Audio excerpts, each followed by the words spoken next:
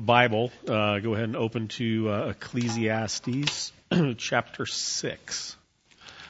We're going to start in verse 10 and we're going to go through chapter 7, verse 14. If you've been with us for any of our time in Ecclesiastes, you probably know that there's a little bit of a kind of a depressing tone to the book of Ecclesiastes. And we've been working hard to try to not make this depressing. But part of the depressing nature of Ecclesiastes is that Solomon is looking at what hope do we have in life apart from knowing God. And he's come up empty-handed. There's no hope in this life apart from God. And we're going to hear kind of more of that in our text today. Fortunately, the story doesn't end with us not knowing God. Solomon comes to this great conclusion in his writing is that the end of all things is just that we should fear God and obey His commandments, because the life that He gives us to live is designed to be lived in the fear of Him and in obedience to Him. And when we go outside of those things, when we color outside the lines, so to speak, life just doesn't go all that well. And we're really undertaking an exercise in futility and trying to live life apart from God, living in God's world, but not living according to God's ways. And so that's kind of the underlying message that we see through this. But as we pick up in chapter 6, verse 10, he says this. He says, "Whatever has come to be has already been named, and it is known what man is, and that he's not able to dispute with one stronger than he. The more words, the more vanity, and what advantage is it to man? For who knows what is good for man while he lives the few days of his vain life, which passes like a shadow? For who can tell man what will be after him under the sun?" And so Solomon starts out by basically telling us that whatever has come to be has already been named. And he's referencing God, that God is in control of everything, and that God has this plan that's unfolding, and there's nothing that we can do to thwart or alter the plan of God. It's already known what man is, and he's not able to dispute with one stronger than he. Maybe a better way to say that is he's not able to dispute with the one stronger than him. Again, a reference to God, that we can't argue with God, that we can't do anything to change God's mind, to change God's plan, to alter His purposes, yet we try. We try and we try and we try and we try. Something I think about a lot, and I've thought about this a lot for a long time, over many, many years. Like, how do you pray to the God that controls everything? How do you pray to the God that has created everything? And oftentimes my prayers consist of, God, here's if there's a suggestion box, this is what I would put in it. Here's how to run the world better. Do this, change this, fix that. Don't do this. Don't let that happen. Like, those are my prayers. Basically telling God how He can do His job better. And on it, like, I have some pretty good ideas. But no, they're not that good, all right? I like to think that my ideas are pretty good. And that's oftentimes how I pray. And Solomon is telling us that we're not able to dispute with the one who's stronger than us. In other words, my ideas are not better than his. Right? My ideas of how to run the universe better are not better than God's, despite what I may think from time to time. The more words, the more vanity. Sometimes I pray a lot with my suggestions to God.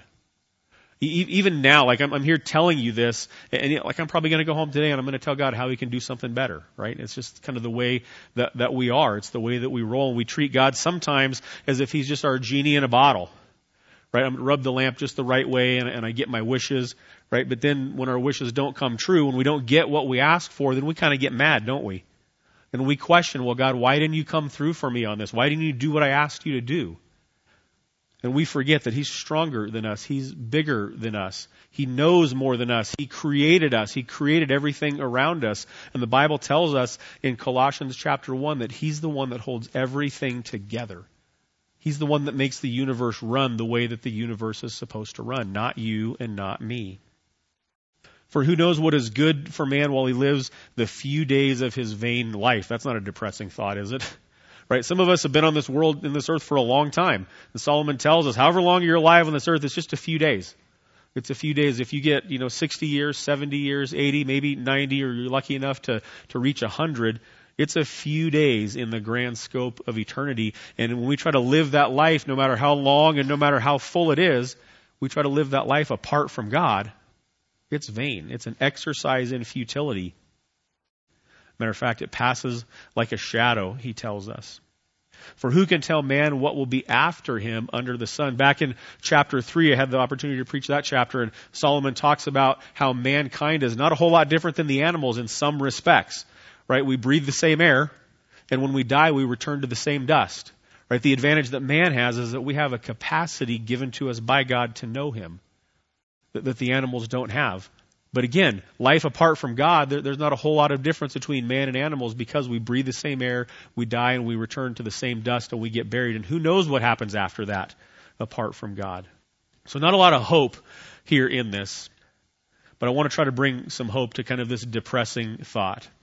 1 Corinthians chapter 1, verses 20 to 25.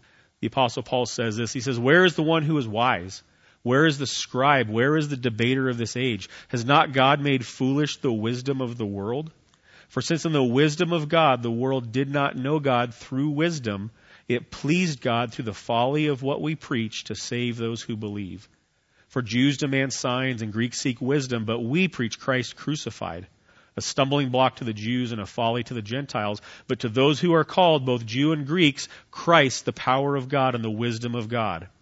For the foolishness of God is wiser than men, and the weakness of God is stronger than men." And here the Apostle Paul tells us definitively we're not smarter, we're not stronger than God. We're not going to outwit him. He's not our genie in a bottle to grant our every wish. As a matter of fact, it was through what we would consider foolishness, what we would consider folly, that God has chosen to make known to mankind who he is and what he's done. Matter of fact, he says the world did not know God through wisdom. The author A.W. Tozer, in one of his books, talks about that we can't make this intellectual climb to find out who God is. God didn't design it that way, and that's not to say that knowledge is worthless. It's not. God has given us a capacity for that that's useful and purposeful, but we don't know God purely on an intellectual level, right? We can't convince anybody purely on an intellectual level of who God is and what he's done for us. The Bible tells us that the God of this age has blinded the minds of those who believe. And so at the end of the day, our problem is not that we don't know enough or that we can't know enough. Our problem is a spiritual problem. And we come to know God on a spiritual basis, not purely on an intellectual basis. And Paul is telling us here the world did not know God through wisdom because it pleased God through the folly of what we preach to save those who believe. And what is it that we preach? We preach Christ crucified. What is it that we preach? We preach that God stepped into human flesh and stepped into human time and history as we know it. And how is it that God came to be on this earth? He didn't come riding a horse with a sword and a shield. Right, that day will come. But he came to earth, how? As a baby. He came to earth in humility and in weakness, in human weakness. And he came in the most unimaginable, ironic way. Like we would not write that story. The Savior of mankind would show up on the scene as a baby who needed to be fed and changed. We wouldn't write that story because it's kind of a ridiculous story. The God of the universe had a mom who had to take care of him and probably had to help him through his life as he grew up. The God of the universe got hungry and got tired, just like you and I get hungry and get tired, right? Not a story that we would write.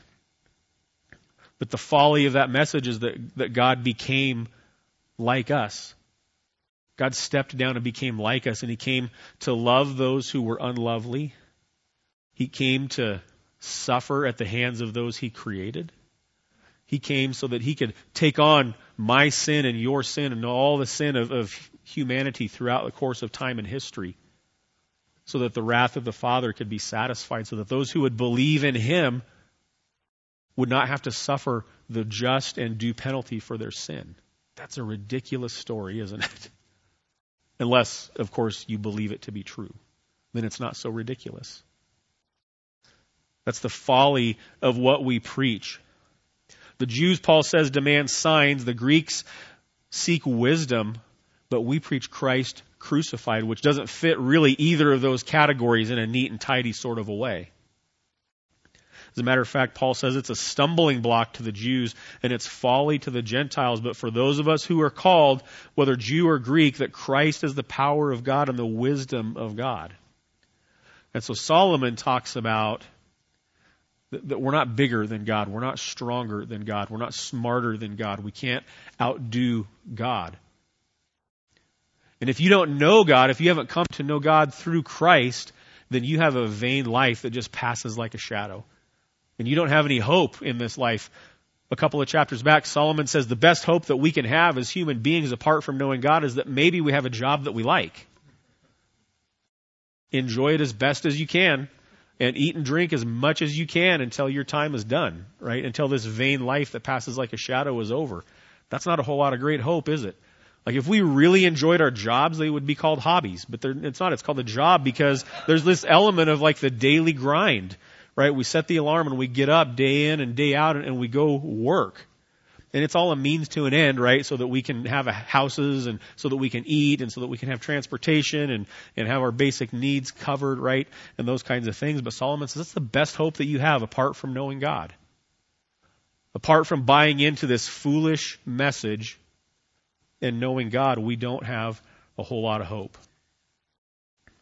So we see the power of God at work in the folly of the message. Going into chapter 7 of Ecclesiastes chapter 7, here we see some irony.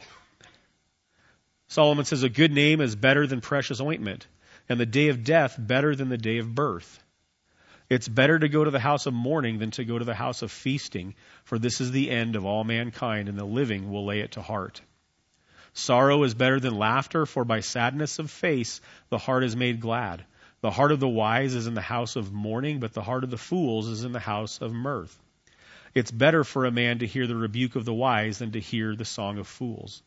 For as the crackling of thorns under a pot, so is the laughter of fools. This is also vanity. And the depressing hits just keep coming, don't they? He has a series of ironic statements. A good name is better than precious ointment. In other words, you can look good. You can feel good, you can smell good, but if you don't have a good name, if you don't have a good reputation among outsiders, what's it all about? The day of death is better than the day of birth.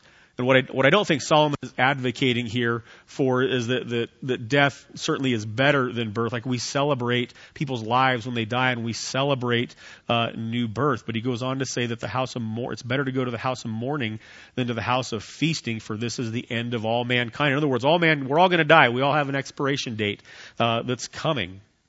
And he says that the living will lay it to heart. One commentary I read, speaking of these verses, said that death is a preacher. And I think this is kind of what Solomon might be getting at here. Death is a preacher, right? We celebrate lives when they come to an end. We celebrate lives when they come to a beginning.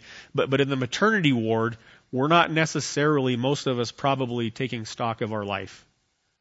The maternity ward, we're probably not thinking about our own mortality or our expiration date. But at funerals, at memorial services, we tend to think about those things, don't we? We tend to think about our own lives and how they've been lived as we celebrate the life of whoever we're celebrating. One particular instance comes to mind for me. Years ago, we had a friend of our family. His name was Dave. And Dave was probably one of the most humble, kind, and generous people I've ever had the privilege to know. Everybody that knew Dave would say those things about him. Nobody had a bad thing to say about Dave.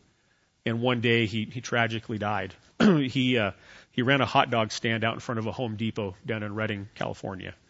And, he wasn't rolling in the dough running a hot dog stand out in Redding, California. But he also catered on the side. And to this day, like, best tri-tip I've ever had was Dave's tri-tip. Just amazing. And he was so generous in his life. And one day he had a stroke out in front of Home Depot. One of the young kid that worked at Home Depot noticed he was slurring his speech. And so they rushed him to the hospital thinking something was wrong. And he had a stroke and seemed like he recovered from it. But a couple of days after being home from the hospital, he just passed out one day and that was it. His expiration date was there. And just a real tragedy. He wasn't a very old guy. Maybe in his early 50s, if I remember right.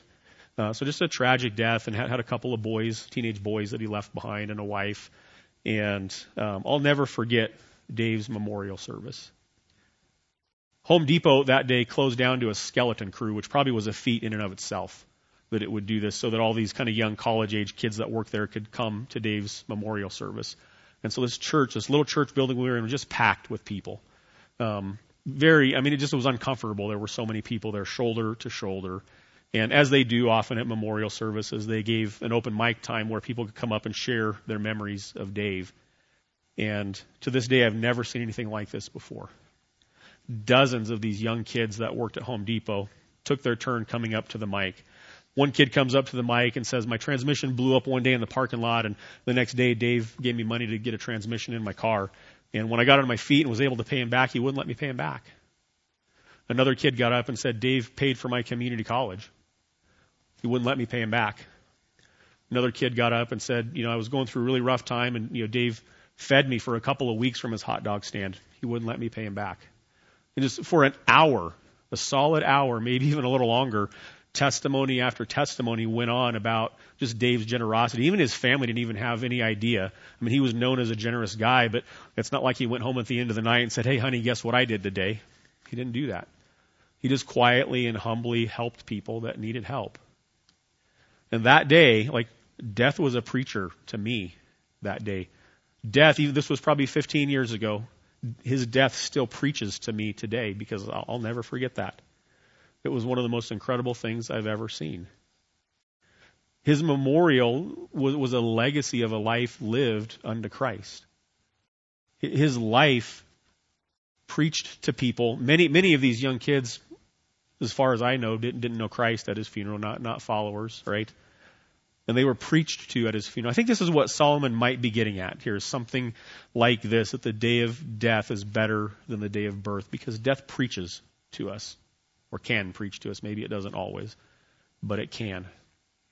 And so as we go to the day of death, and as we celebrate lives lived, that maybe we would consider God. Maybe as we consider our own mortality and our own expiration, that we would consider God. And we're probably more apt to consider God on the day of death than we are on the day of birth, right?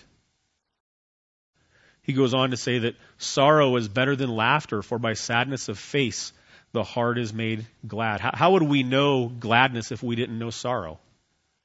Right? If we didn't have both sides of this coin, how would we know really either one? And he says the heart of the wise is in the house of mourning, but the heart of fools is in the house of mirth, or the house of laughter, the house of feasting.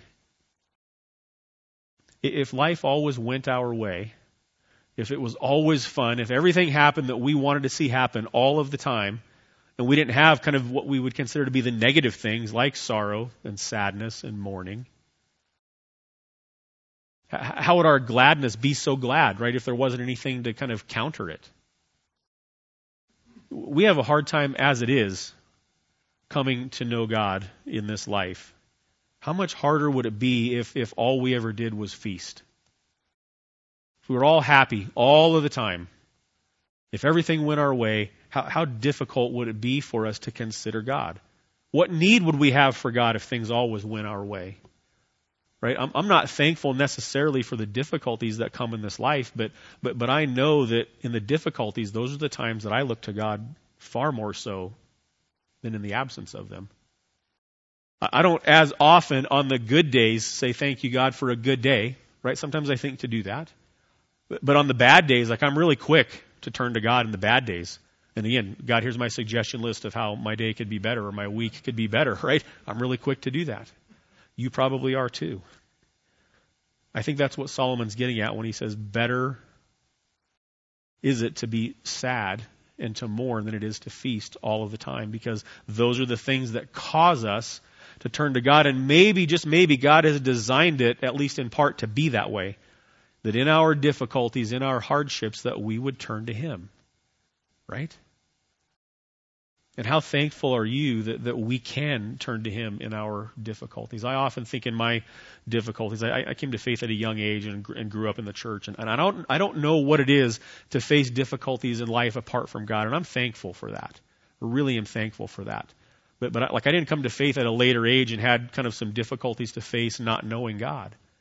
So I just don't know what it is to not turn to God in my difficulties, and that's a grace of God in my life. I can't imagine. I absolutely can't imagine. And so Solomon is telling us sorrow is better than laughter, for by sadness of face the heart is made glad, because we turn to God in those moments. He goes on to say that it's better for a man to hear the rebuke of the wise than to hear the song of fools. Nobody likes to be rebuked, right? Nobody goes to somebody else and says, hey, will you rebuke me? Right? Sometimes we might go to somebody and say, hey, I'm having a hard day. Can you give me some encouragement? Right? But we don't go to our friends and people close to us or people that we look up to and say, give me a good rebuke. I need it right now. We would be silly to do that, wouldn't we? But Solomon is telling us it's better to hear the rebuke from the wise than to hear the song of fools. Because the song of fools, that doesn't do anything for us. But the rebuke from the wise, and what Solomon is talking about here is the godly wise. To hear a rebuke from the godly wise, it matters in our life. Even if in the moment we don't want to hear it. And have you ever had those moments where maybe you get this rebuke from the godly wise? Maybe you get upset in the moment and then later you think about it and you realize, I really needed to hear that. It wasn't pleasant. It wasn't comfortable. I didn't want to hear it, but I needed to hear it. That's a gift from God, that we have that in our lives, that we can do that for one another. And I would ask us all to consider, maybe we need to rebuke one another a little bit more. And I'm not just saying going around pointing the finger, you, right? Right? We can do that. That's not what I'm talking about. Right? Like I think we could, in wisdom and in love, bring rebuke to one another in a godly, gracious way. Because I can stand up here and say, like, I know that I need this, and then, like, if you come rebuke me, I'm probably going to fight you on it, just like you would me. But God has given us that grace for each other, that the rebuke of the wise, it matters. It matters. He says that, for as the crackling of thorns under a pot, so is the laughter of fools. This is also vanity. And if you think about, if you ever started a campfire, right, and you chop up the kindling and you put it in, you build your fire. Like, kindling doesn't last long, does it? Crackles a little bit and it's gone. This is the song of fools. This is the constant, like, just build me up, say good things to me, don't ever say anything negative to me. Right? We live in a world right now who would say that the most loving thing that we can do for each other is not to say anything negative. We live in a world now that says the most loving thing is to say, you have your truth and I have mine. We live in a world that says that there is no objective truth. It's all subjective. And in order to be loving, we have to accept that. In order to be loving, we can't say that certain things are wrong, because the world would say that's unloving. And Solomon would say, like, that's the song of fools. It's vanity. Like the kindling, like that's just going to disappear one day. And we're going to be face to face with our Creator and one day realize, oh, there were some things that were wrong. Right, ways that we're living now. The Bible says that there's going to be a day that comes where every tongue will confess and every knee will bow. And there will be no mistake who Jesus is and what Jesus has done. And for some of us, that day is going to be pleasant because it's the day that we long for. For others, for those who don't follow Christ, that day is not going to be so pleasant because they'll be forced to their knees. And they'll be forced to confess that Jesus Christ is Lord. And so again, we probably could do better, all of us, in this idea of loving and gracious rebukes, especially among brothers and sisters. Right? I don't think Solomon is saying, like, go out in the street and just rebuke the world to its face, although maybe some of that needs to happen too. In Matthew chapter 5, verses 2 to 12, Jesus has a series of ironic statements as well. And I think these are maybe a little more hopeful than Solomon's ironic statements. Matthew 5:2 says that Jesus opened his mouth and he taught them, saying, "Blessed are the poor in spirit, for theirs is the kingdom of heaven. Blessed are those who mourn, for they shall be comforted. Blessed are the meek, for they shall inherit the earth. Blessed are those who hunger and thirst for righteousness, for they shall be satisfied. Blessed are the merciful, for they shall receive mercy. Blessed are the pure in heart, for they shall see God. Blessed are the peacemakers, for they shall be called sons of God. Blessed are those who are persecuted for righteousness' sake, for theirs is the kingdom of heaven.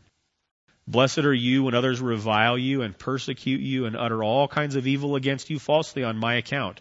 Rejoice and be glad, for your reward is great in heaven, for so they persecuted the prophets who were before you."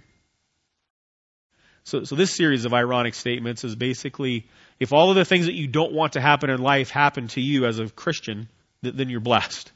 Good for you. Blessed are the poor in spirit, for those for theirs is the kingdom of heaven, right? Our society doesn't place a great value on being poor, does it? Our society places a value on wealth and riches. But Jesus says if you're poor in spirit, in other words, understanding that spiritually you don't have anything apart from Him, then yours will be the kingdom of heaven. Blessed are those who mourn, because they will be comforted. What great sadness would it be if we mourned and had no hope of comfort? That would be unimaginable if we had no hope of comfort. But for those who follow Christ, we know that we will be comforted. There's going to come a day, according to Revelation, where all the tears are going to be wiped away. Death and sadness will be no more. And we have a hard time imagining that because our life is full of death and sadness. Right? You guys know about me. I'm kind of a news junkie, and I read a lot of headlines, and there's just a lot of just bad things happening in the world. That's probably always been true, but I think I pay attention to it more now at this stage of my life than I probably ever have before. Right? When I was a kid, I didn't really care or was aware of the bad things happening in the world, but today I'm very aware. There's some bad things that happen in this world.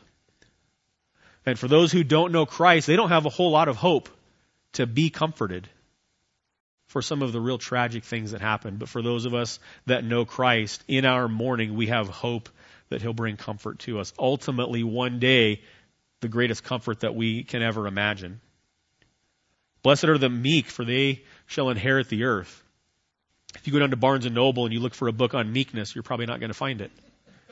There's all kinds of books on being strong. There's all kinds of books on how to be assertive, right? How to kind of make your own destiny. Like, you'll find those kinds of books, and they fly off of the shelves. Nobody's writing a book on the value of meekness.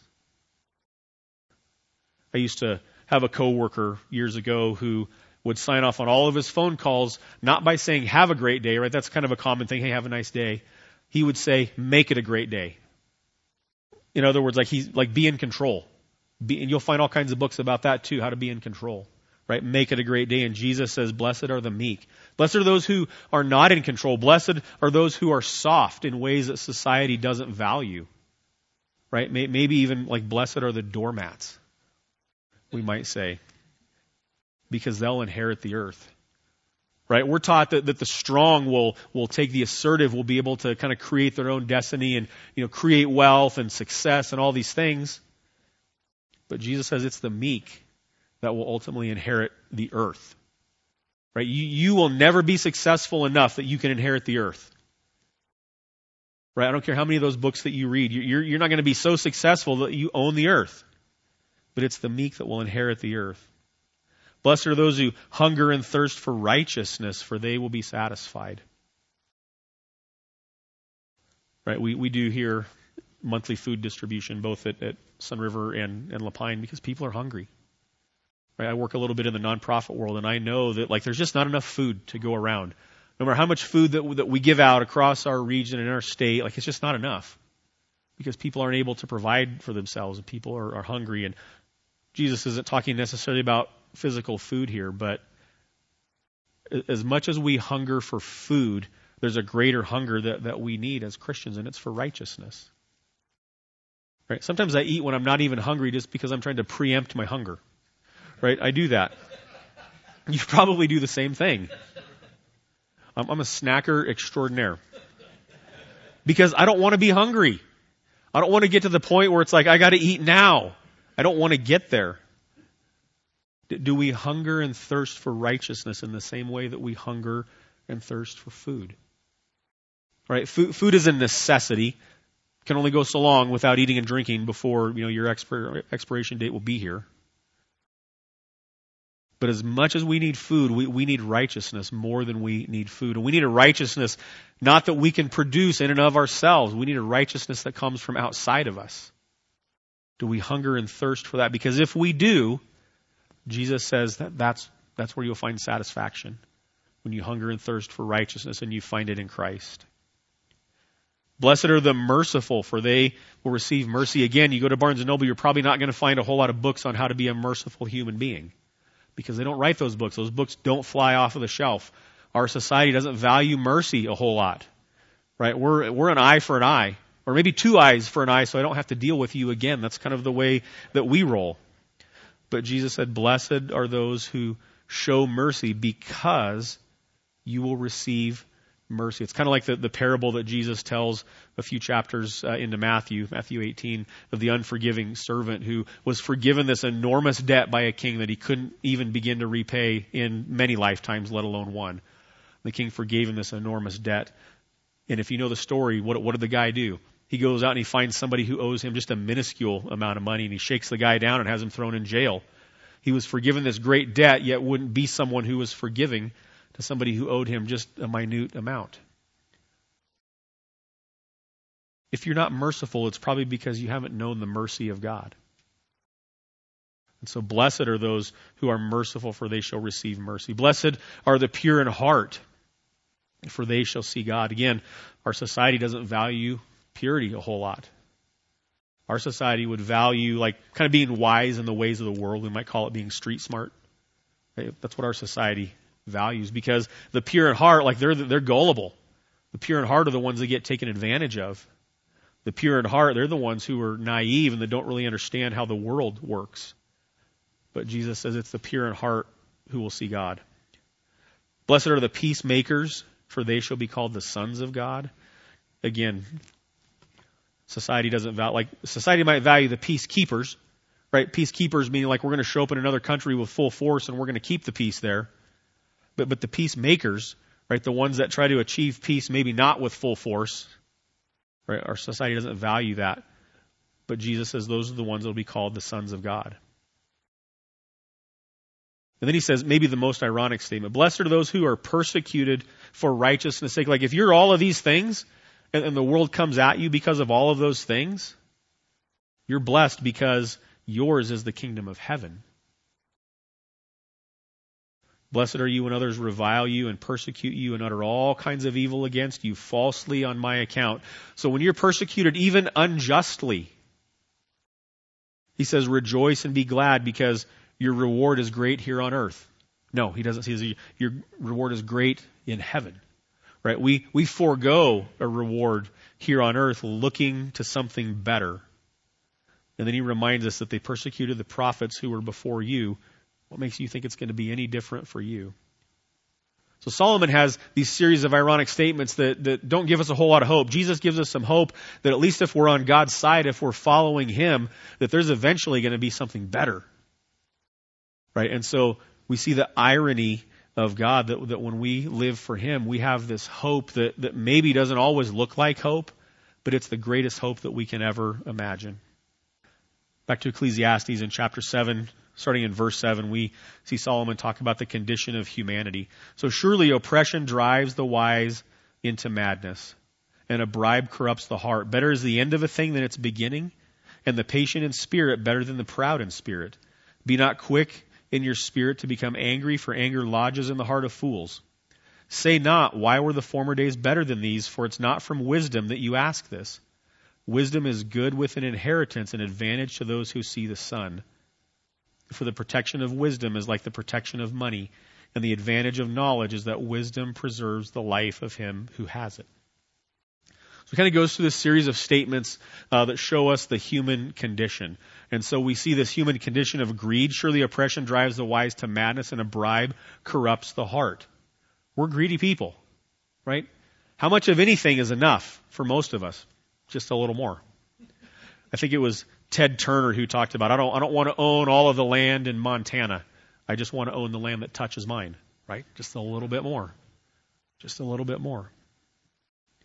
Solomon, even in his day, like that's not new to the human condition. In Solomon's day, he said a bribe corrupts the heart. In other words, he is recognizing the human propensity for greed and the corruption therein. Then he talks about anger. He says, better is the end of a thing than the beginning, and the patient in spirit better than the proud in spirit. Be not quick in your spirit to become angry, for anger lodges in the heart of fools. And that should be a hit to all of us who have ever been angry about anything. Right? We all get angry. And I think we might be quick to say, well, Jesus got angry, right? Remember the scene when he turned over the tables in the temple? Jesus got angry. I can tell you this, that Jesus' anger was 100% righteous, without a doubt. And I can also tell you this, probably without a doubt, my anger is never righteous. I don't know if it ever has been. I'd like to think that it might be, but I don't know that my anger is ever righteous, and yours probably isn't too. So we can't really look at that and say, well, Jesus got angry, therefore I'm justified in my anger over here. You're probably not. If you are, you're a better person than I am. I can tell you that. And Solomon tells us that anger lodges in the heart of fools. It's better that something comes to an end than we would continue being angry about something that hasn't come to an end yet. He says it's better to be patient in spirit. And here's why, I think. In our anger, like, what is it that causes us to get angry? It's when things don't go our way. When I want things to go this way and it goes that way instead. And in those moments, it's likely that we're just demonstrating a lack of trust in God. Right? Is it true that God is sovereign over all? In other words, is it true that everything that happens everywhere in the universe doesn't happen outside of God's watch? We believe that's true. And so if that's true, just thinking from a logical standpoint, if that's true, then what about this thing that I'm getting so angry about? Maybe I'm not trusting in God's sovereignty in that moment. Right? There are things that happen in the world that we should get angry about, injustices in the world.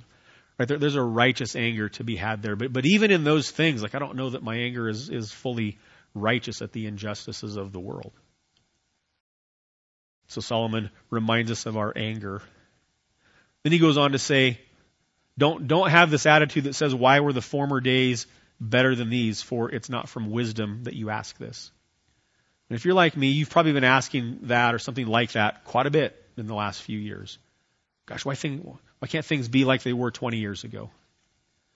Why couldn't things be the way they were under, insert the name of your favorite president, whoever that might be? Why can't things be like they were under that administration? Why can't things be like they were, way back when I was growing up? And Solomon says that we ask that question not from wisdom. And I think why he says that again is it just demonstrates, I think, a lack of trust in a sovereign God. Right? There are a lot of things happening in the world that I wish weren't happening in the world right now. There's a lot of things happening in our country that I wish were not happening in our country right now. You probably feel the same way. There's a lot of days where I wish that things were the way they were, like even just a few years ago, let alone a long time ago. But here again, if God is sovereign, if He's the creator of the universe and the controller and the sustainer of the universe, Solomon's saying that maybe that's not the right question to be asking. Maybe rather than asking that question, it would be the prayer, God, help me to trust you in the midst of just the world looking like it's going in a bad direction. He goes on to say, wisdom is good with an inheritance, an advantage to those who see the sun. For the protection of wisdom is like the protection of money, and the advantage of knowledge is that wisdom preserves the life of him who has it. And this is not the wisdom here that we see like wisdom in the Proverbs. Like Proverbs would say that the beginning of wisdom is the fear of the Lord. I don't think Solomon's talking about this kind of wisdom necessarily here. He's talking about a wisdom that allows you maybe to be good with money, right? To be able to handle some administrative things in your life with some success. He's talking about this kind of wisdom. It's good if you get an inheritance, if you get a large sum of money all of a sudden, it's good to have some wisdom about how money works. It's good to have some wisdom about finances, right? So you can handle that inheritance and not just blow it. If you've ever read, there's articles out there about people who have won large sums of money in the lottery, and almost every time somebody who didn't already have money wins a lottery and wins a lot of money, it almost never turns out good for the person. Almost always, without fail, their life is worse after having won a large sum of money. Because by and large, people don't have wisdom in how to handle those things. He says that the protection of wisdom is like the protection of money. And I don't, again, think that Solomon is advocating that we all need to have lots of money so we can put our head on the pillow and sleep at night. But if you have some wisdom and you have some resources and you know how to manage those, that's a good skill to have in life for everybody. He's saying that's a good thing. It's an advantage, he says, and it preserves the life of him who has it. Our life, as we've already talked about, has an expiration date. It's going to come to an end at some point. Right? So we see kind of this finite nature of man that at least for the life that you do have, it would be good if you had some wisdom to help you in this life, but that life eventually is going to come to an end. And so we see kind of this depressing human condition of greed and anger and a lack of trust in God and just the finite nature of mankind. The Apostle Paul, I think, paints maybe even a little more bleak of a picture of the human condition than Solomon does. Romans chapter 1, starting in verse 28. He says that since they, meaning all of humanity, didn't see fit to acknowledge God, that God gave them up to a debased mind to do what ought not to be done. They were filled with all manner of unrighteousness, evil, covetousness, malice. They're full of envy, murder, strife, deceit, maliciousness. They're gossips, slanderers, haters of God, insolent, haughty, boastful, inventors of evil, disobedient to parents, foolish, faithless, heartless, ruthless. Though they know God's righteous decree that those who practice such things deserve to die, they not only do them, but give approval to those who practice them. So Solomon gives us this bleak picture of the condition of humanity. The Apostle Paul kind of one-ups him and says it's even worse than you're thinking. And we read this list and we can just look at our world today and say, okay, Paul's on to something here, right? There's truth to this statement. And so the finite nature of humanity and the sinful nature of humanity we see on display. But as we finish out our couple of verses in Ecclesiastes 7, verses 13 and 14, he says this, "Consider the works of God. Who can make straight what he has made crooked? In the day of prosperity be joyful, and in the day of adversity consider God has made one as well as the other, so that man may not find out anything that will be after him." This is a big statement that Solomon is making here. Consider the work of God. Who can make straight what he has made crooked? Have you ever thought about that just maybe God has made some crooked things in this world? You ever tried to build anything and it just didn't turn out quite right? And it's probably because you made a mistake or didn't do something right. God, here, according to Solomon, has made some things crooked on purpose. He's made some things crooked on purpose. That's a hard pill to swallow, to think that God would do that. And he says, in the day of prosperity, be joyful, and in the day of adversity, in other words, when you're seeing crooked things, consider that God has made one as well as the other. Right? The Bible talks about that the sun shines on the just and the unjust, and the rain falls on the just and the unjust. Those things don't compute with us. Right? We want God to obliterate the unjust. Right? We want God to fix all of the things that are wrong in this world. But Solomon reminds us that just maybe God has made one as well as the other, so that in our adversity, so in our looking at the crooked things, that it might cause us to turn to God and say, help. We need help. Finishing up in Colossians chapter 1, starting in verse 15. Here's the hope, right? We don't have a whole lot of hope if Solomon just ends there and says, well, God has made the good and the bad, right? God has made the straight and the crooked, go live your life. Like, what do we do with that? We walk out of here with our heads hanging low, just thinking, oh well, I'm going to go to my job tomorrow and hope that I have a good day. Colossians chapter 1 reminds us of this truth. He, speaking of Jesus, he's the image of the invisible God, the firstborn of all creation. For by him all things were created in heaven and on earth, visible and invisible, whether thrones or dominions or rulers or authorities. All things were created through him and for him. He's before all things, and in him all things hold together. He's the head of the body, the church. He's the beginning, the firstborn from the dead, that in everything he might be preeminent. For in him all the fullness of God was pleased to dwell, and through him to reconcile to himself all things, whether on earth or in heaven, making peace by the blood of his cross. And you, who were once alienated and hostile in mind, doing evil deeds, he is now reconciled in his body of flesh by his death, in order to present you holy and blameless above reproach before him.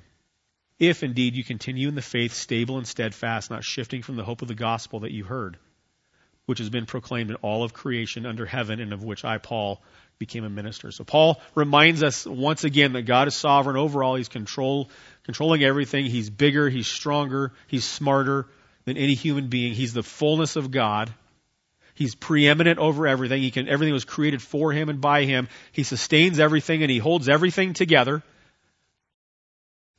And if that's not enough, he reminds us that you who were once alienated and hostile, in other words, you who once didn't have a hope, you whose best hope was that maybe I can enjoy my job and live a full life before I die, to you, he says he is now reconciled or made the opportunity of reconciliation available to those who would trust in Christ.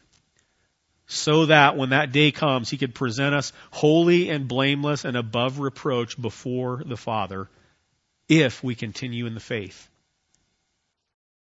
If we are stable and steadfast, and if we don't shift from the hope of the gospel to a false hope, right? Fill in the blank with whatever you want for a false hope, right? Maybe I'll win the lottery one day. Maybe I'll save for retirement. Maybe I can have a big house. Maybe I can have a fast car. Maybe I can have a big family. Right? If we hold fast to the hope of the gospel, that foolish message that Paul earlier said was folly to those who are looking for wisdom. And that we would proclaim that message in all of creation under heaven. Right? So Solomon doesn't leave us with a lot of hope because he's coming from the perspective of here's what life is without God. Right? Jesus and Paul and some of the New Testament writers leave us with some hope to say here's what life can be if you come to Christ, if you follow him. And so we have a greater hope than we can even begin to wrap our minds around. And we have a hope that people out there don't have.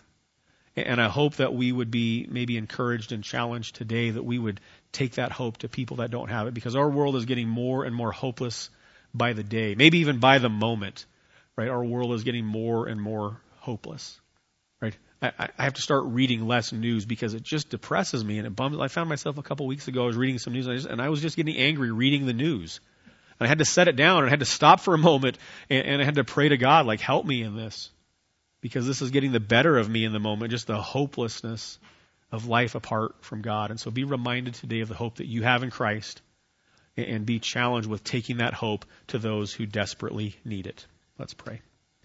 Father, we're thankful for today. We're thankful that you are our hope. We're thankful that we can even have any sort of hope at all in this world that just seems to be on a trajectory that's just not good.